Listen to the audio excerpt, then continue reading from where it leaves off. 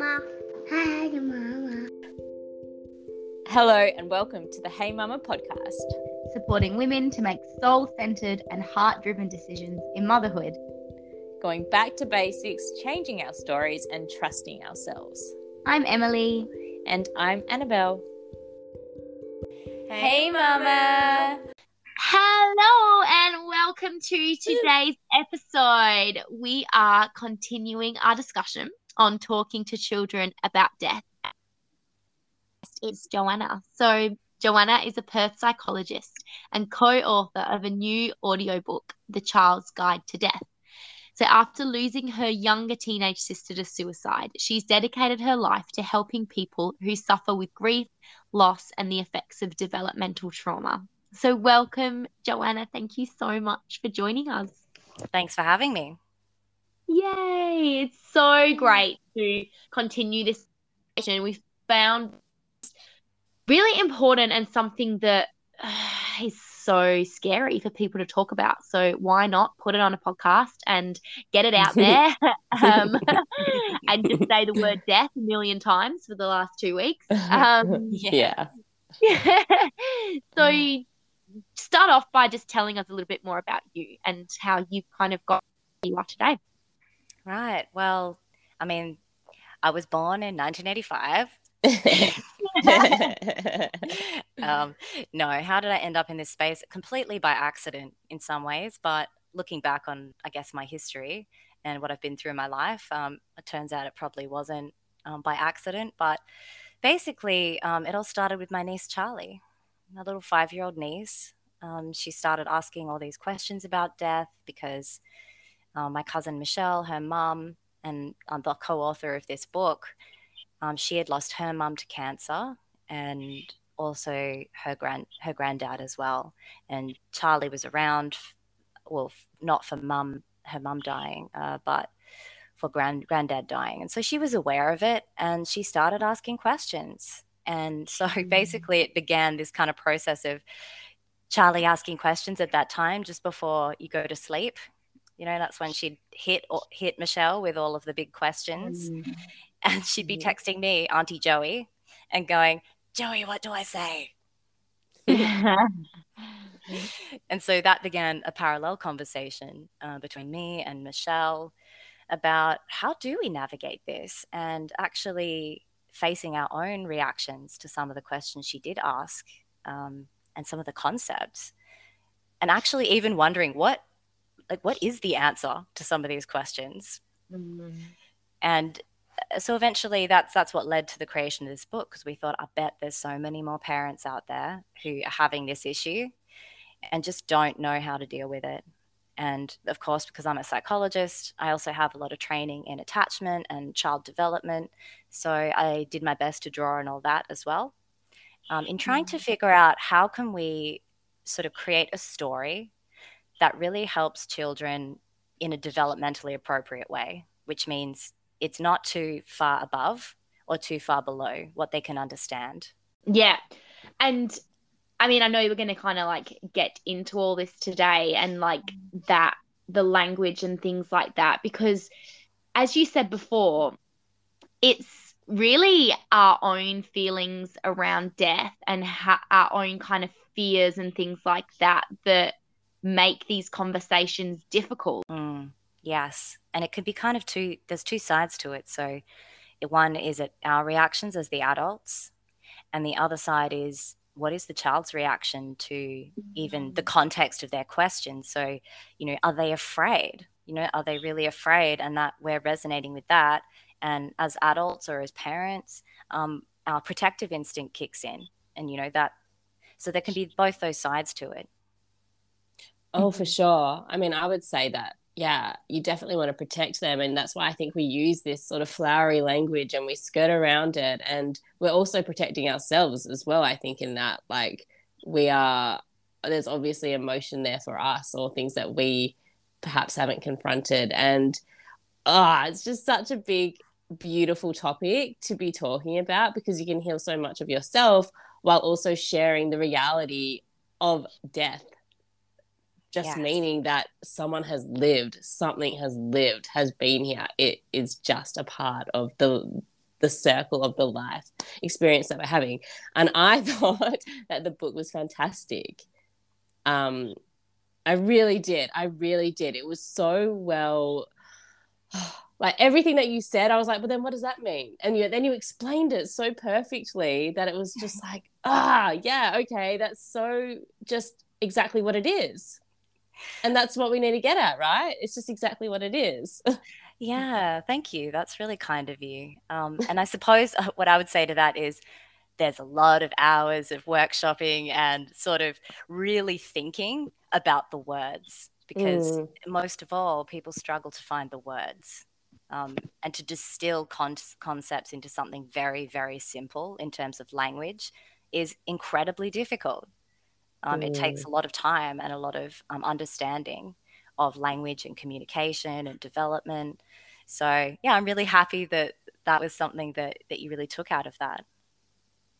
Yeah, definitely. I really enjoyed it, and I think that this is why this is such an important topic to bring up is because it's just going to happen.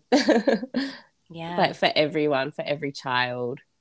And we need to talk about it more openly, more really, and not be so afraid of it. I think for sure. Yeah. Definitely. And it's also about embracing your own fear, as well, is like leaning into my fear and being curious about what is that? What is that that just happened to me when I heard that word or I thought about that idea? Yeah, I know when you talked about, dead bodies go to the morgue, and then I was like, oh my god, all the dead bodies in the morgue, that's so sad. And it's okay to be sad as well about it. And oh yeah, they do get buried in the ground, and that means that they're under the ground. And yeah, that's also really can be a bit sad. And you won't be able to see them and hold their hand, and we're allowed to share our sadness. So I suppose another question I had was like, then how do we say, like, this person died who was special to me, and I was really sad as well? Like, I suppose I'm curious about that. You know what? I think the exact words you just used were perfect. And it's because it was coming from your heart. It was very much attuned to what exactly is happening for me. And you really just describe that in the perfect language for a child to understand, which is straightforward. Right. Yeah, I suppose in that sense that we're also, really nurturing our own inner child as well when we say those things and we speak it out loud. Because that's kind of like a part of us that probably needs that as well. And I think that's why this simple language is really great for parents too. Yeah, exactly. And look, at the other end of that, there's also aspects of us that sometimes might feel the need to use metaphor or figurative language to kind of distance ourselves from something that's really uncomfortable. For example, instead of using the word dead or dying, they've gone to sleep, they've gone into the sky, or just those other kinds of metaphors that people might use. Yeah. And really, like, saying like they've gone to sleep like is a little bit scary, right? Like, yeah, if a child thinks that they can go to sleep and then they might be dead, it's like a parent or whoever thinks they might be doing the right thing by saying that, but surely it's kind of the opposite. Well, yeah, I mean, there's a lot of fears that can be created there, as in, like, if I go to sleep, am I going to die? If mummy goes to sleep, is she going to die? Yeah. Things like that. So, we're trying to protect ourselves. We're trying to distance ourselves from that truth, and we're trying to protect them as well. But in the end, sometimes that just creates more fear and even scarier ideas that they might have. Yes. Yeah. So that's it, isn't it? That if, like, this is the way that I guess my understanding of how we talk to our children about death is that the more truthful we can be, the better, because we are then they are not able to then come up with their own ideas that could be worse or could be scarier or could cause more fear. Yeah, absolutely. And there's two sides to that as well. There's two layers to that. One layer of it is that you're sending an energetic message, for lack of a better term, to the child that it's okay to talk about this. And you're also providing them the information that's true and accurate information. Yes. Yeah. I mean, my son is just over 2 years old, so he is still quite young. Although we did have this house spider, right? We had this house spider in the kitchen, and it was I swear it had been there for 2 years. It just kept coming back. It just was there. We named it Babu.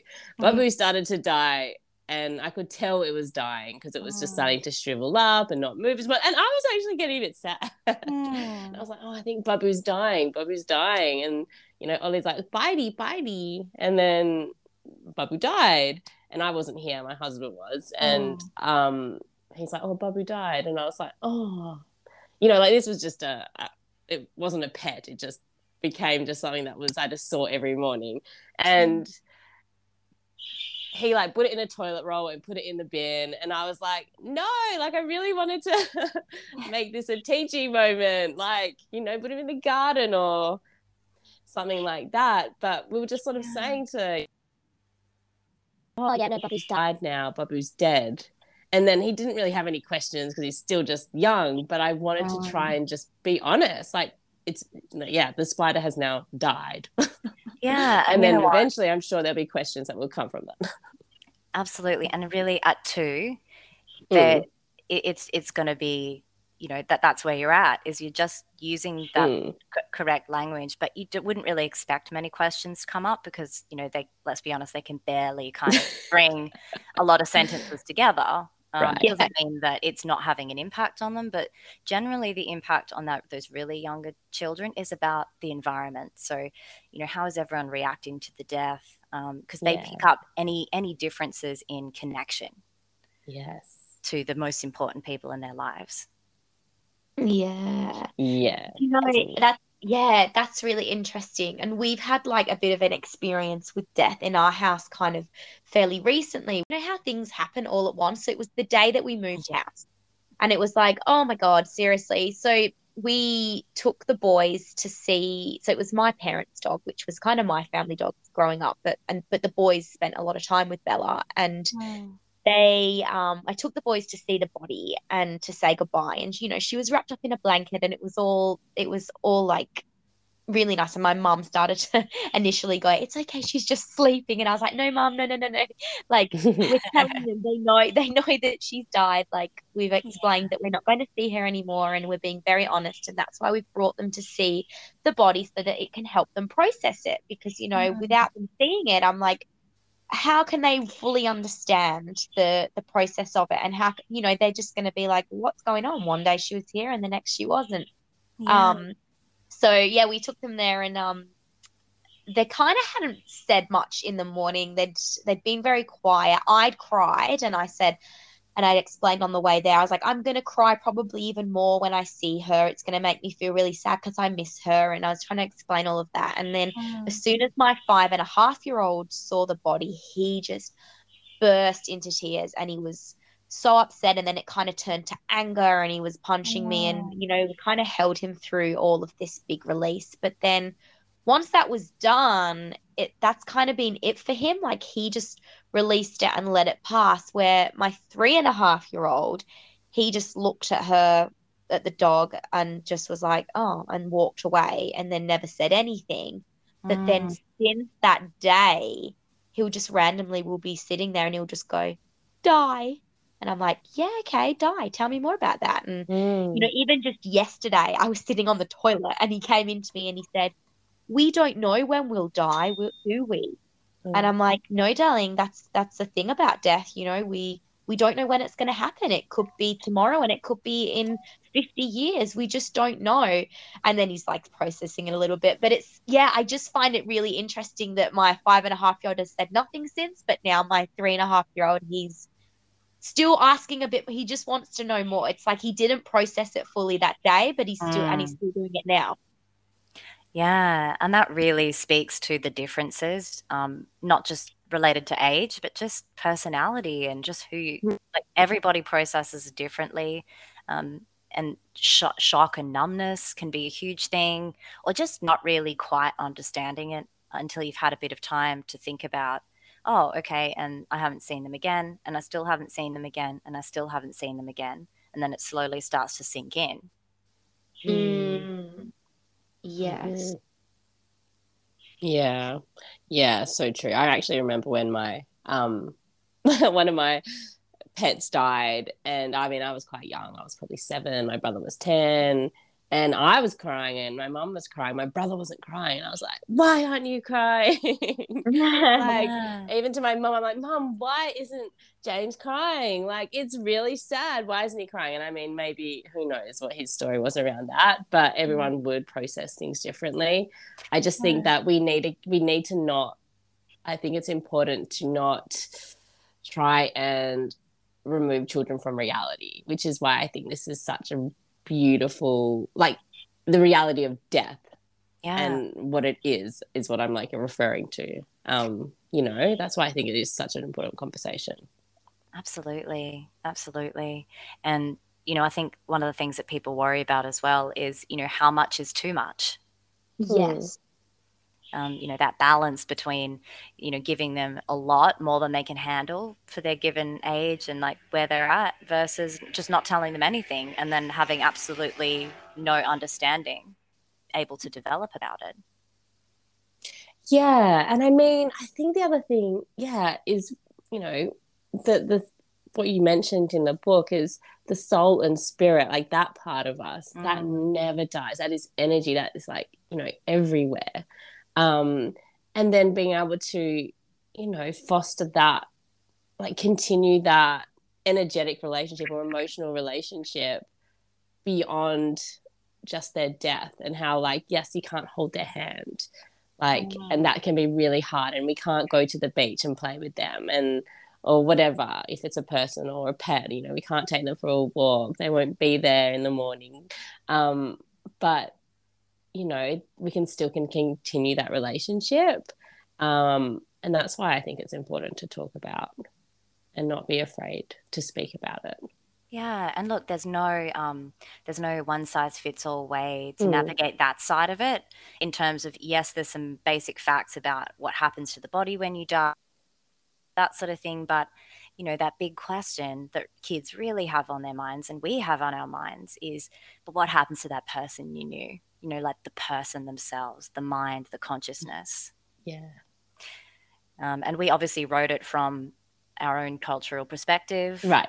And we just eventually realized when we were writing it that there's no other way that you can do it because you're always situated in a position.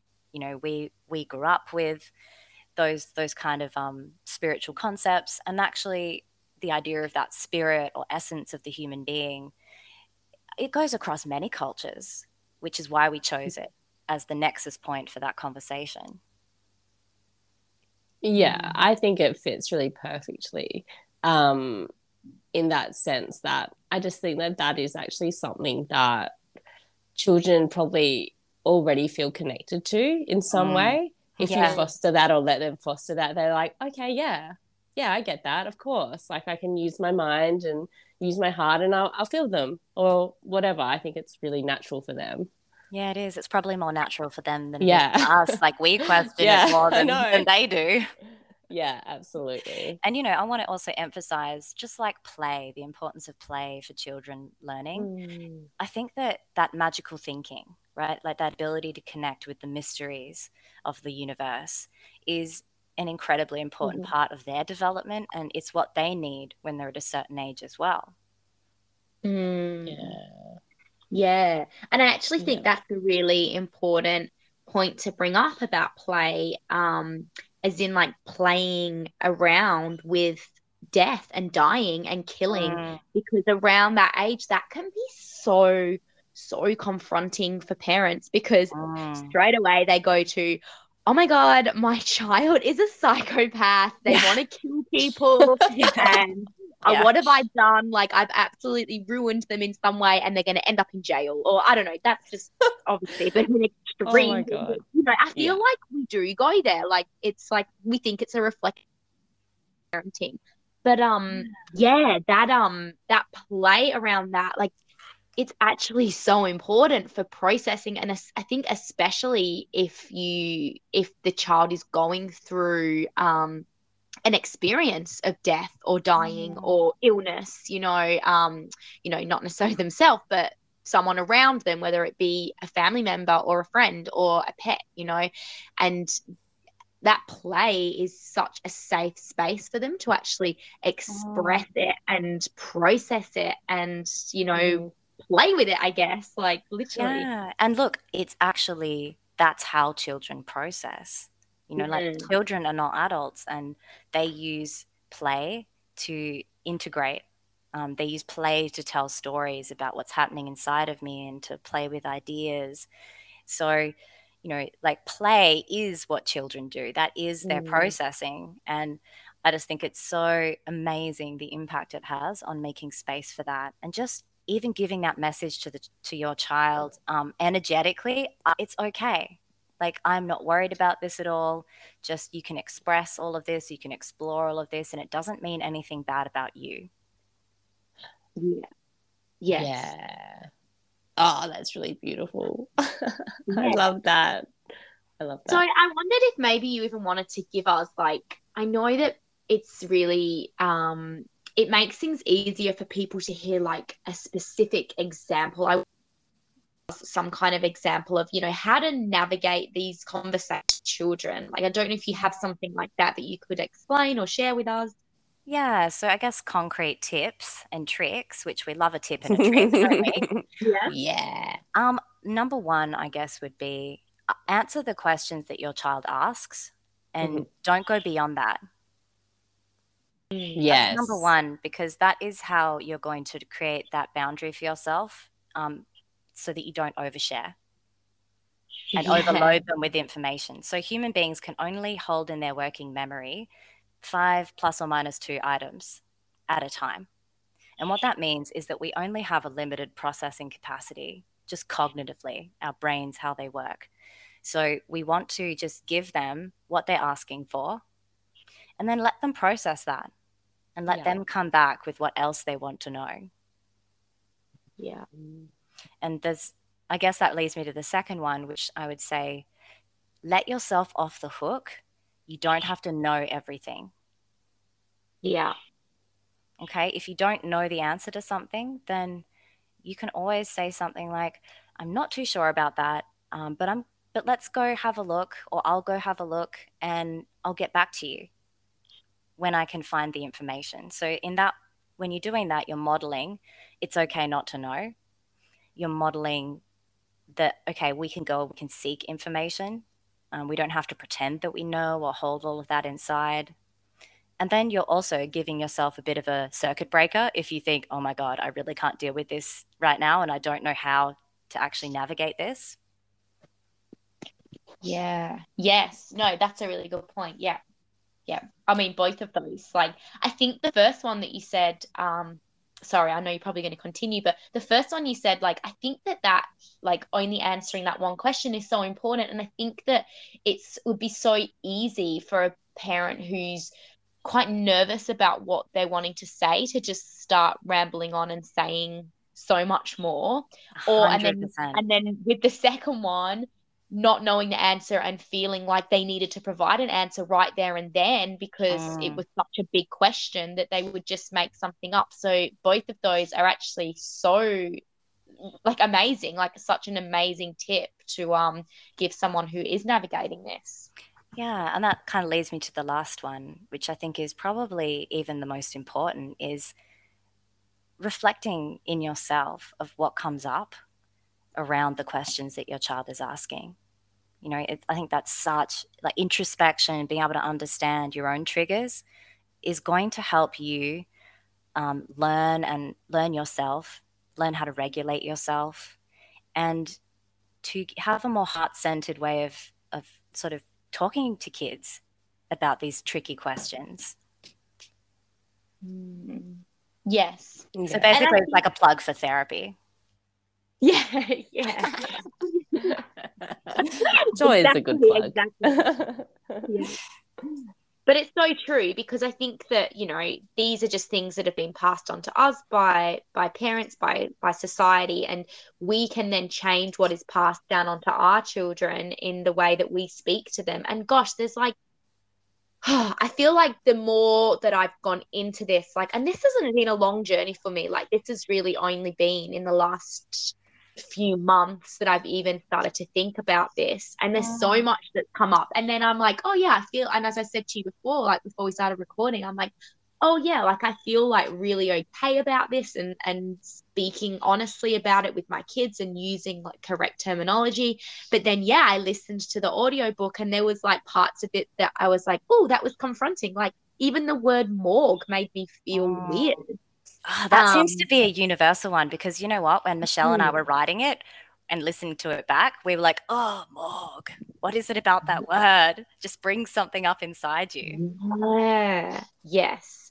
Yeah, that one, it really felt like, ugh. And it's like, I almost forgot that that's what happens. But of course I didn't. Like, it's like my brain wants me to forget that that's a part of the process, and that like there's going to be a dead body in a morgue, and it's being, you know, that that's going to happen to me probably one day, that there's going to be somebody doing things to me while I'm dead in a morgue. I don't know. That's kind of what I was thinking. And I was like, that freaks me out. But there's just more to unpack. Yeah, and it really locates it, doesn't it? It creates a location for it. It's like, this is where the body's going to be as well. So I feel like there's such an embodiment in that word, and that's maybe one of the reasons it's quite triggering. Yeah. Yeah. Agree.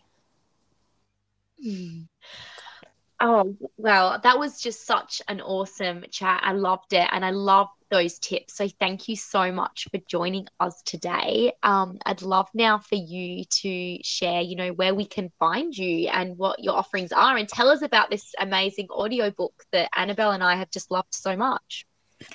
Yeah, so we just started an Instagram account called How to Talk to Kids About Death. So you can follow us there for more tips and tricks, and just sort of sharing the journey, sharing your journey, sharing our journey. I'm also a psychologist in private practice. So, you know, if you are someone who's looking to work through some grief or work through this in a more personalized way, my practice is called Inner Universe Psychology. So you can look me up there. And yeah, in terms of the audiobook, I'm sure we can arrange to put the website maybe in the show notes or something. Yes, definitely. Yeah, so it's on the Her Creative House website, and I'll get back to you guys on the website perhaps afterwards. Yeah? Yeah, perfect. That will be in the show notes, and we'll obviously tag you on our social media posts so that it's super easy for everybody to find you and get around all your amazing offerings and everything you share on your Instagram, because yeah, you share so much valuable content there too. So it's really great. All right. Well, thank you so much for having me. It was such a great conversation, and I really have so much respect for what you're trying to do here. It's just wonderful, and I'm really glad for your kids and everyone's kids whose parents are listening. Yay. Thank you.